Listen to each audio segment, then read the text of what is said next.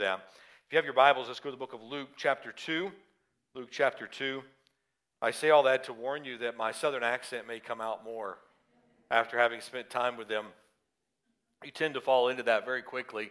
Even after being away for so long, you go back and you hang around and then you start talking with that accent very quickly. If you have your Bibles in Luke 2, we're going to read together this section of Scripture that is commonly called the Christmas story. As I was reading it, we're reading from the ESV, and that's what we've been going through for the last several months now in our series. And I thought, this just doesn't sound right unless Linus is reading it. So I was trying to think of a way to get Linus to come and read it for us today. I even kicked around putting him on the screen for you, but I thought that might be a little bit silly. But this passage of Scripture is just so commonly known as the Christmas story. And of course, we see the events unfolded, and what I notice about this is just the plain facts that are laid out for us in this text. And so we're going to read them together. I would ask you to read with your hearts and mind open this morning as we walk through this text together, and then by God's grace we begin to unpack these events and apply them to our own hearts and lives today. Let's begin reading in verse number 1. In those days a decree went out from Caesar Augustus that all the world should be registered. This was the first registration when Quirinius was governor of Syria. And all went to be registered, each in his own town. Joseph also went up from Galilee, from the town of Nazareth to Judea, to the city of David, which is called Bethlehem, because he was of the house and lineage of David, to be registered with Mary, his betrothed, who was with child. While they were there, the time came for her to bring forth to give birth. And she gave birth to her firstborn son, and wrapped him in swaddling cloths, and laid him in a manger, because there was no place for them in the inn. And in the same region there were shepherds out in the field, keeping watch over their flock by night. The angel of the Lord appeared to them, and the glory of the Lord shone around them. They were filled with great fear. And the angel said to them, "Fear not, for behold, I bring you good news of great joy that will be for all the people. For unto you is born this day in the city of David a Savior, who is Christ the Lord. This will be a sign for you. You will find a babe wrapped in swaddling clothes and laying in a manger." And suddenly there was with the angel a multitude of the heavenly host, praising God and saying, "Glory to God in the highest, and on earth peace among those with whom he is pleased." When the angels went away from them into heaven, the shepherds said to one another, "Let us go over to Bethlehem and see this thing that has happened, which the Lord hath made known to us." They went with haste and found Mary and Joseph and the baby lying in a manger. And when they saw it, they made known the saying that had been told them concerning this child. And all who heard it wondered at what the shepherds told them. But Mary treasured up all these things and pondered them in her heart. The shepherds returned, glorifying and praising God for all they had heard and seen as it had been told them. And at the end of 8 days, when he was circumcised, he was called Jesus, the name given by the angels before he was conceived in the womb. Let's pray together this morning. Father, we ask you that you would add your blessing to the reading of the Word of God this morning. Father, I pray that what is said today that would be an edification to your people, would challenge our hearts and minds as we walk through this text together. And Father, we do thank you for the opportunity to gather and to be able to open the Word of God together. Thank you for the music we've heard already. Now work in our hearts this morning. In Jesus' precious name we ask it all. Amen. I love Christmas hymns. And I love to read the Christmas carols that we sing, and I think often we sing them and we don't necessarily quite comprehend all that's being said in the song because they're so familiar to us. And I think anytime we read a passage of Scripture over and over like this text, because of its familiarity, because of the familiarity with the songs, that we can miss what they're actually saying. I think of "Away in the manger, no crying he made." I don't know that that's exactly accurate, so I imagine he cried. We think of things of that nature that we read. I think of "Joy to the World." Really, Joy of the World is probably more about his second coming than it was his first coming, and yet we sing it about the first coming. O Little Town of Bethlehem. And what an incredible little song this is. He says in verse number 3 of the Little Town of Bethlehem, how silently the wondrous gift is given. And I thought that's a very incredible observation, because what we see here is normal people going about normal routines and God doing extraordinary, miraculous works. The fact is, there was nothing really unique about the birth of Christ. We're not given any unique details. There's no lightning bolt that flashed on that moment. There was no sound around the manger. That woman gave birth to a son, wrapped him up in some cloth, and laid him in a manger. Now, obviously, we see an incredible and miraculous announcement, but not at the even place that it took place. And they travel to find it out, and it's a very silent thing. And then he says this, he said, how silently the wondrous gift is given. So God imparts to human hearts the blessing of his heaven. You know, I think it's amazing to see how that the gospel moves in and there's a change. And how did that take place? Well, it's a miracle.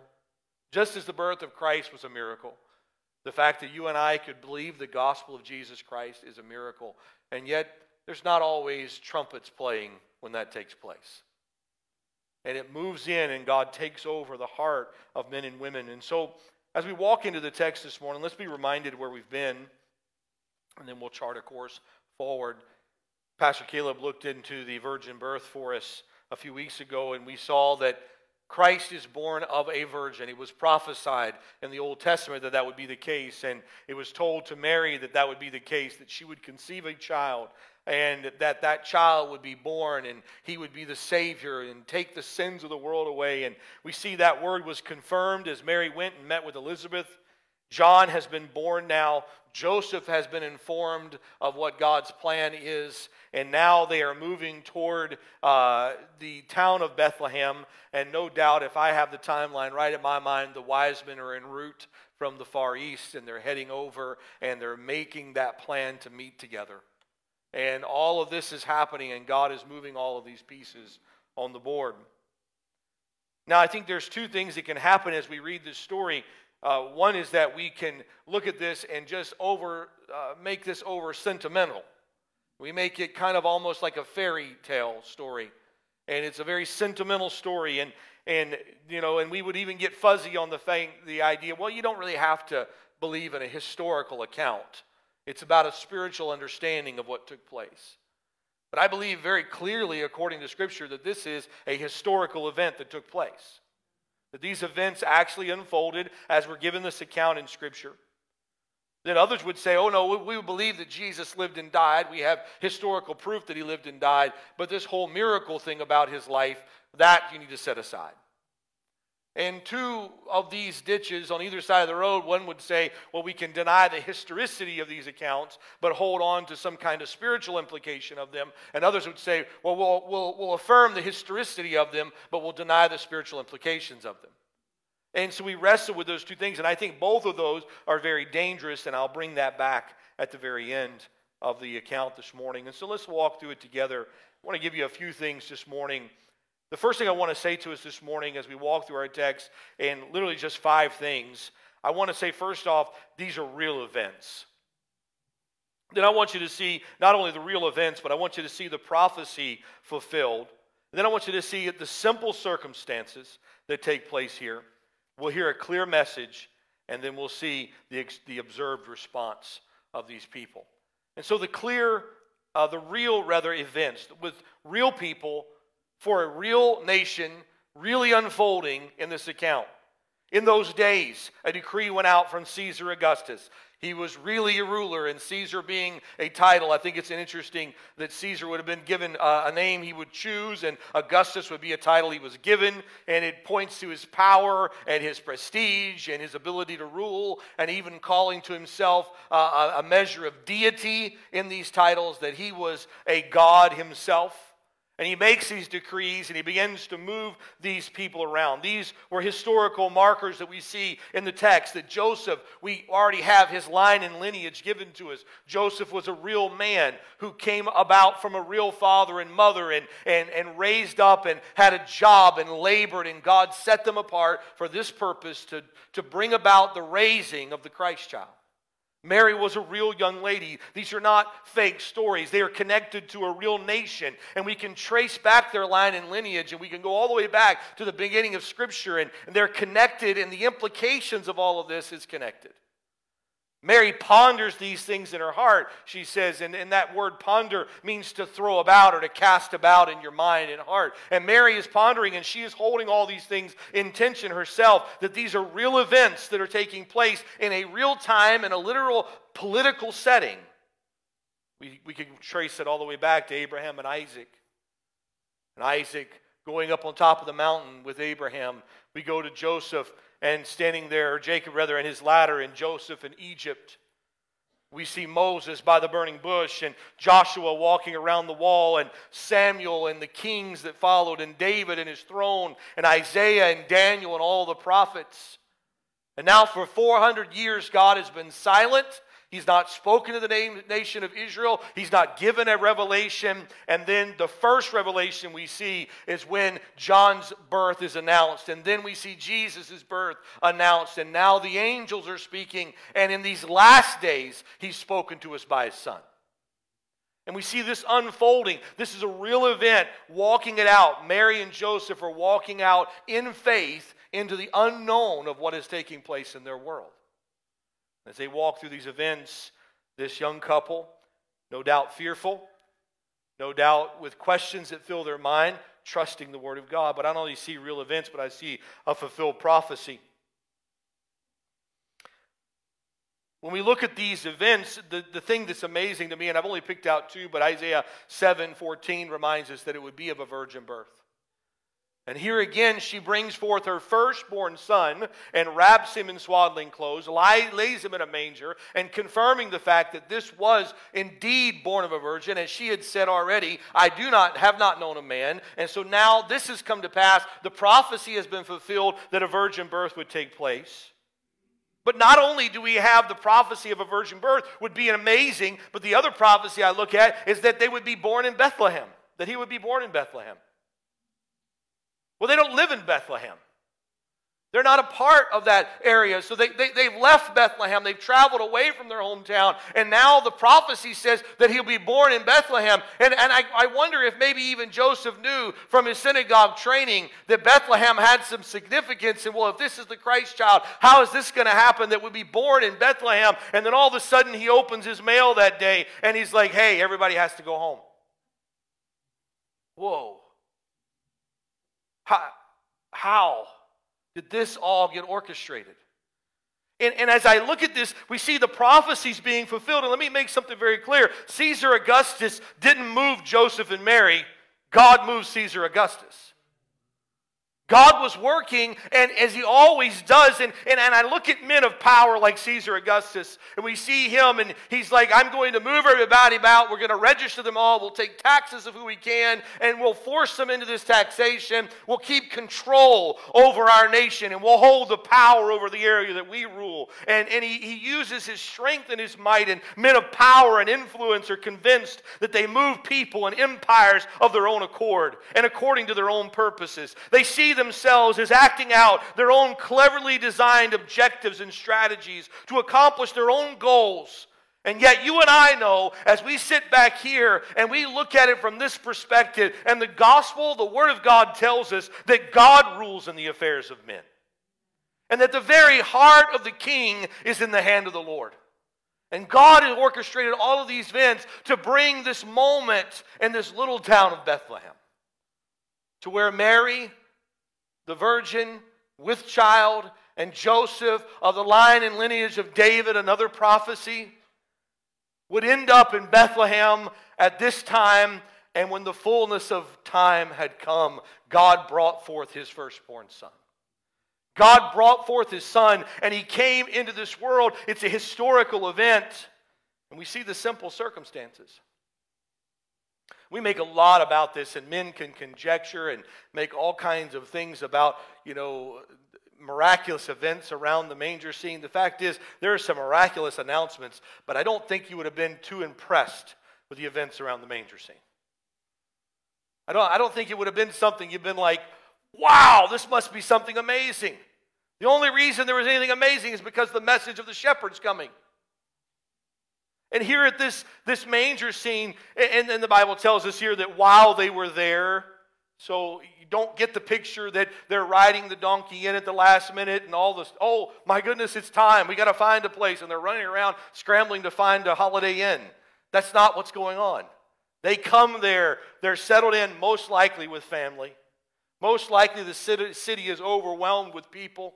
Most likely the place is crowded, and they're making the best use of it. And I'm looking at this, and they were there for maybe some time, and the time came that she would deliver her firstborn son, and she delivers him. She wraps him in the cloth that she has available. She lays him in a manger.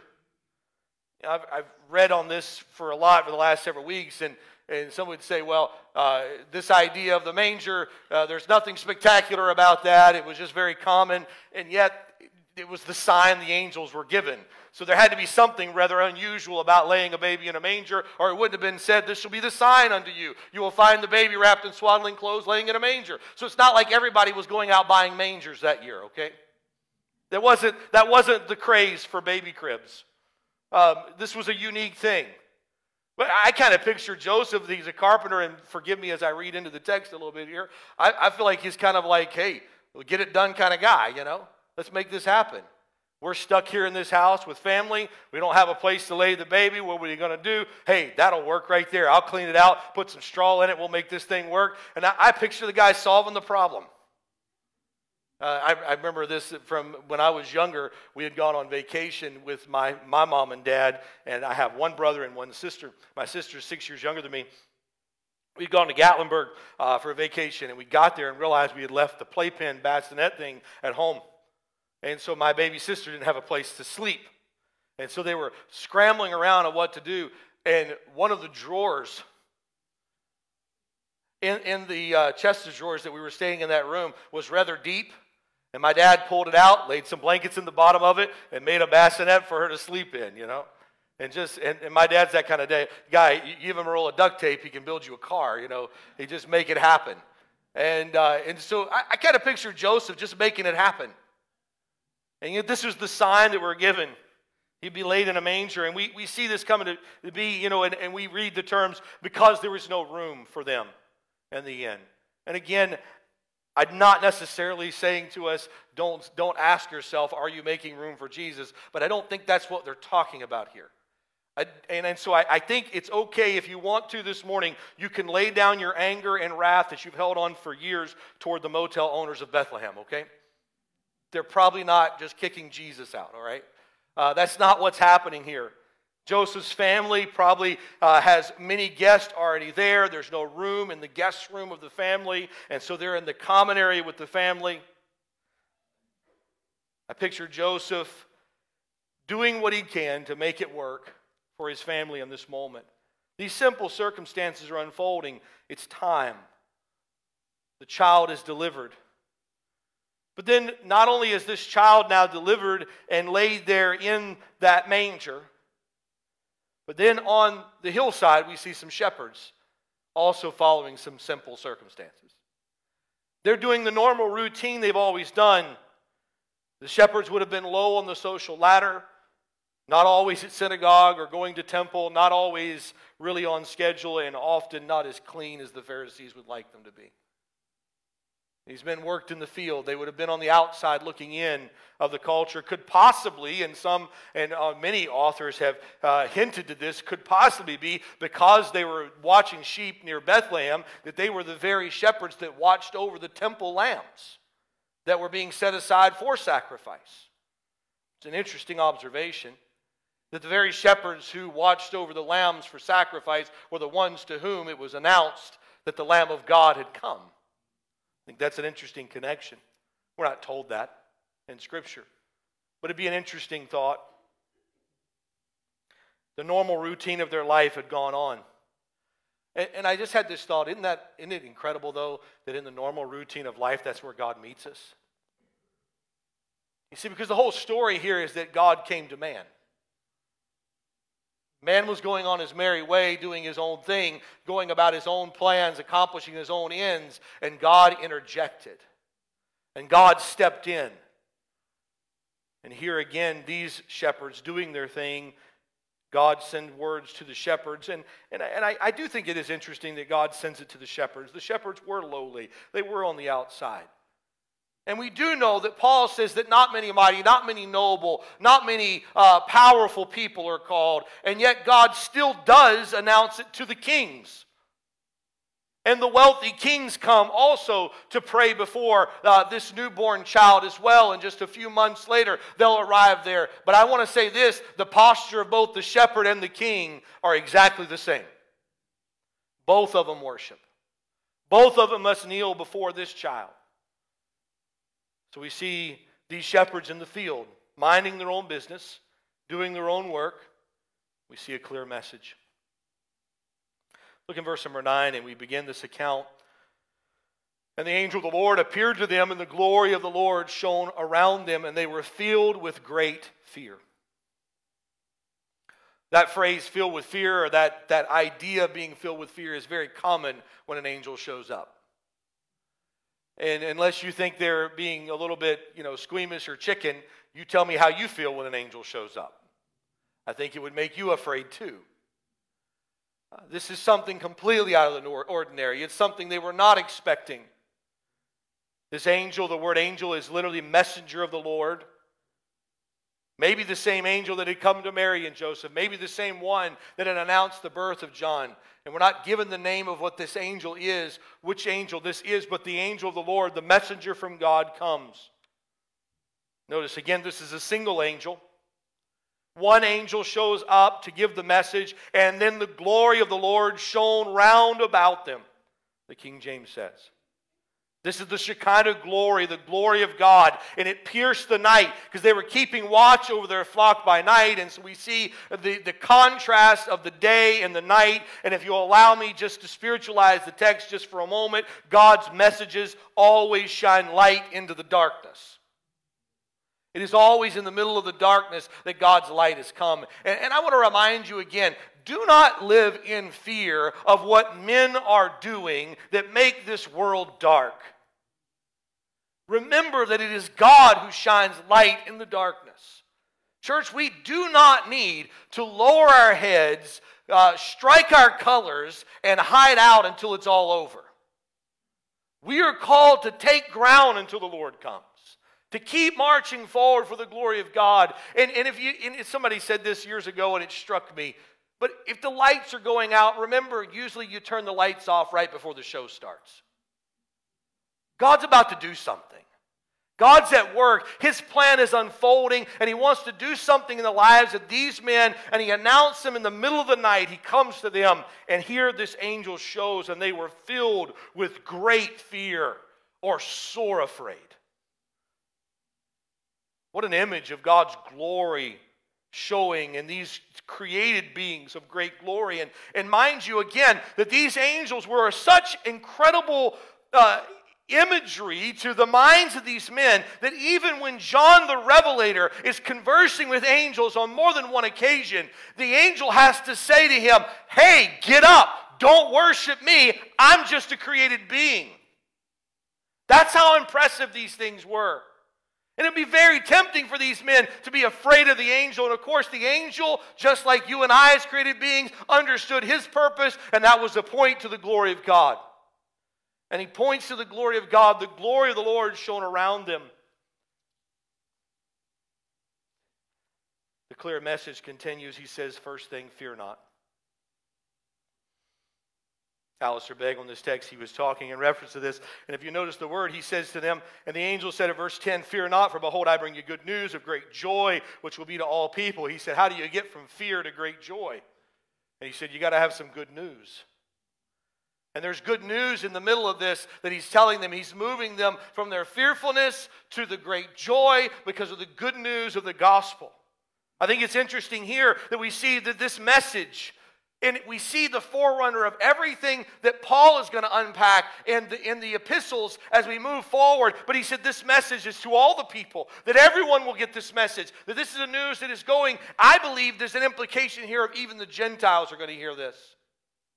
And the hope of the nations have come to all people, his name. And he says, for unto you is born this day in the city of David a Savior. Savior, deliverer, hope, redeemer, the one who would come and save his people.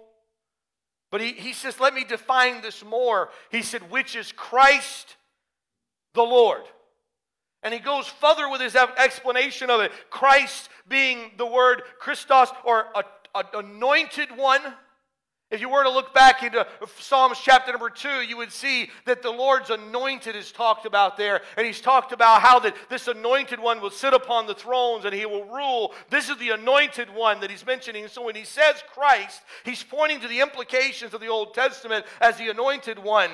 The Lord is Jehovah God. He's saying this is the one who has come to redeem. He is a Savior. He is Christ. He is Jehovah, all wrapped up into this child. Now this is an amazing thought. He says, and this will be a sign unto you. You will find the babe wrapped in swaddling clothes, lying in a manger. The implications of what was contained in this title must have weighed heavy in the minds of these men and the people who heard this announcement. Contrast this title, if you would, with Caesar Augustus, because what do we see? We see Caesar.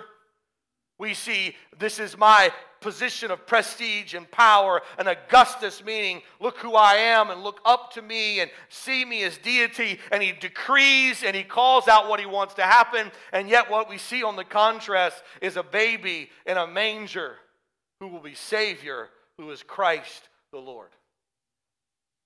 And all of Caesar's decrees have come to an end. But 2,000 years later, we're talking about the baby who was born. All of man's machinations and kingdoms have been swept into the dustbin of history over and over again, but his kingdom marches on. And here Jesus, laying in the manger, he is Savior at his birth. He is Lord at his birth. What does the Old Testament say about this Christ? What does the prophecy to tell us? Well, in Genesis 3:15, he will destroy the works of Satan. In Psalms 46-8, he came to be a sacrifice. In Isaiah 8:14, he would be the stone that the builders would reject. In Isaiah 11:10 and 42:1-4, he would be the hope of the Gentiles. In Isaiah 53:3, he's the suffering Savior. In Isaiah 61:1, he will set captives free. In Daniel 7:13-14, he will be on an everlasting throne. And in Daniel 9 and verse number 24, he will put an end to sin. And that's just a fraction of what it is prophesied that this Savior would come and do, which is Christ, the Lord. Verse 13, and suddenly there was with the angel a multitude of the heavenly host praising God and saying. I don't know if this strikes you, and if it doesn't, you can just not put it in your notes, but there were more angels added here, but not more glory added. More angels came to join him in chorus, but I don't know that it necessarily got any brighter, because I don't know how you get brighter than the glory of God shining right about them. Because the angels weren't the focus here. It was the message from God that was the focus. They begin to make much of God. They begin to glorify him, and they give this message of hope. And we've sung this, we've heard about this, we've read it. What do they say? Verse 14. They're praising God, verse 13, and saying, glory to God in the highest, and on earth peace among those to whom he is pleased. Peace with God. This is the promise. Grace and peace will not come from us or begin with us. Man will never bring peace on his own. Man will never solve the problems of war.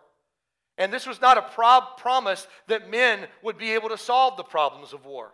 It was not a promise that even men would be able to get along with one another.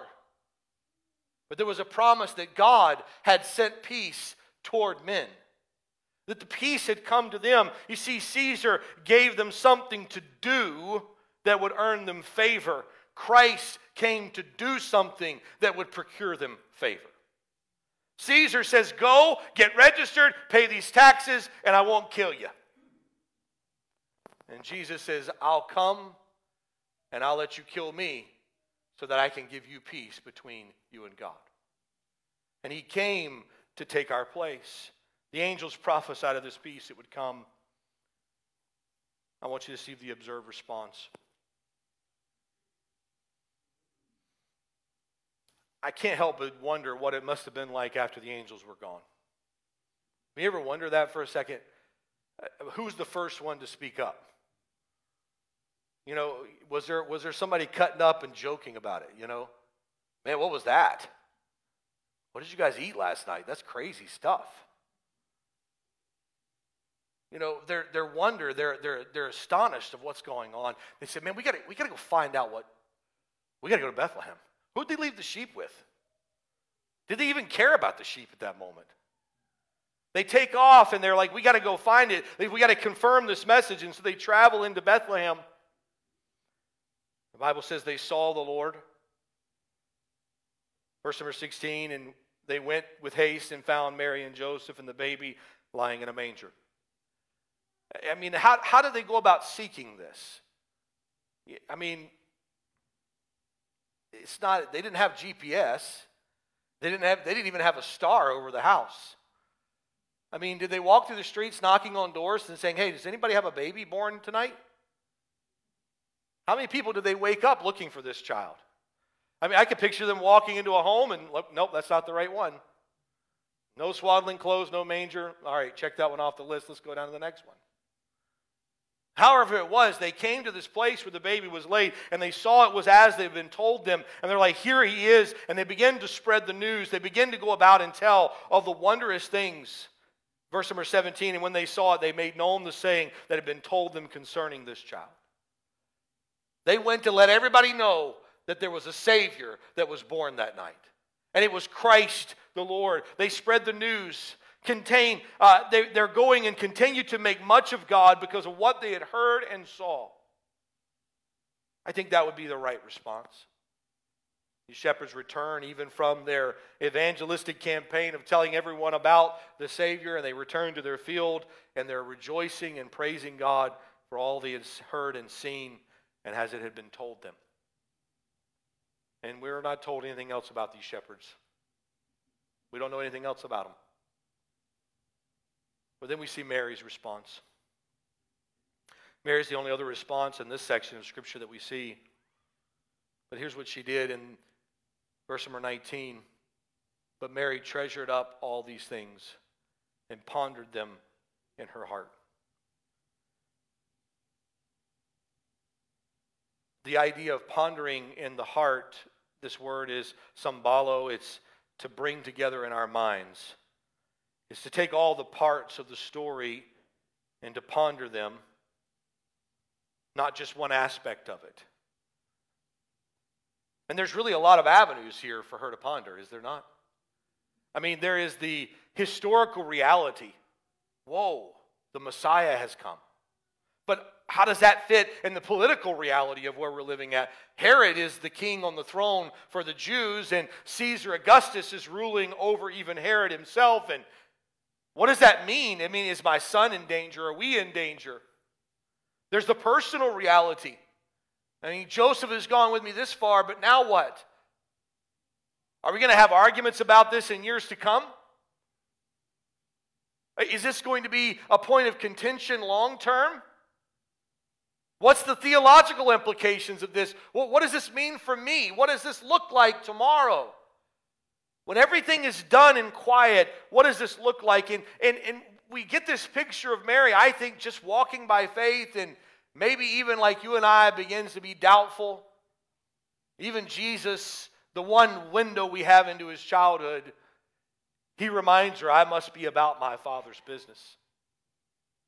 And I think that was a gentle but a firm reminder that Joseph was not his father, that he had come from somewhere else and he had a greater purpose, and she's reminded of it. And then we see her at the wedding of Cana, and she said, whatever he tells you to do, do that. She had confidence in him then. And yet then she thinks in just a few short days that he's lost his mind. And she goes, hey, you need to lay down, come home. You're going crazy out here preaching like this. And then we see her at the foot of the cross. And no doubt the seedbed of all of these events must have been swirling in her mind as she began to contemplate all of these things. And I would say this morning that you and I must contemplate or ponder all these things.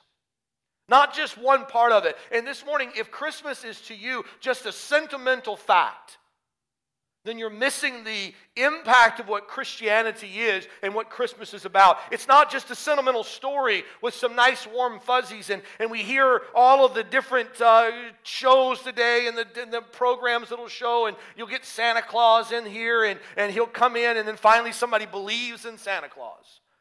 That's not the gospel. That's not the belief we're talking about. We're not talking about some kind of made-up thing that makes us feel good, but a reality, a historical event that's rooted in time, that God had purposed from eternity past, that His Son would be born, that He would live, and that He would die, and that He would rise again, and that one day He would come and He would sit upon the throne of His father's David, and that is still being unfolded right now as you and I sit in this room. These are the facts of history, and we have to hold those things in our mind. But not only do we hold the facts of history in our mind, but Jesus Christ came to save us from our sins. J. Gresham Machen, he was an American theologian, a Presbyterian from 1881 to 1937. He lived. He was a professor at Princeton Seminary and ended up leaving there and really did an incredible impact on the nation of America, on our nation through that early part of the 1900s. But he said something in his book, Christianity and Liberalism, and he said this: Christ died. That is history. Christ died for our sins. That is doctrine. Without these two elements joined in absolutely indissoluble union, there is no Christianity. Christ died. That's history. Christ died for our sins. That's doctrine. And these two things must be held in tension together. That Christ was born, Mary, you know the history. But He's your Savior, Mary. And she holds those two things together in tension. It is not enough this morning to believe the history or even the sentiment of Christmas. You must believe all that we've just declared, that Christ was born in history and that He was the Savior and is the Savior of the world. And without them, there is no hope of salvation. It is through Christ and Christ alone. Paul sums it up this way, and it is well that we listen to his words and listen to them intently this morning. This saying is trustworthy and deserving of full acceptance, that Christ Jesus came into the world to save sinners, of whom I am chief. This is the message, that Christ Jesus came into the world. That's history. To save sinners, that's our hope. And the response of Paul should be our response, of whom I am chief.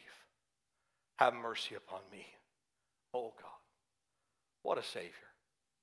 What a message. 2,000 years ago, in a little town, with a young lady, and a young man, a child is born. Some shepherds come. And the world has never been the same. What a Savior. Let's pray together this morning. Father, thank you for the hope that we have in the finished work of Jesus Christ. Father, I pray that what is said today would resonate in our hearts.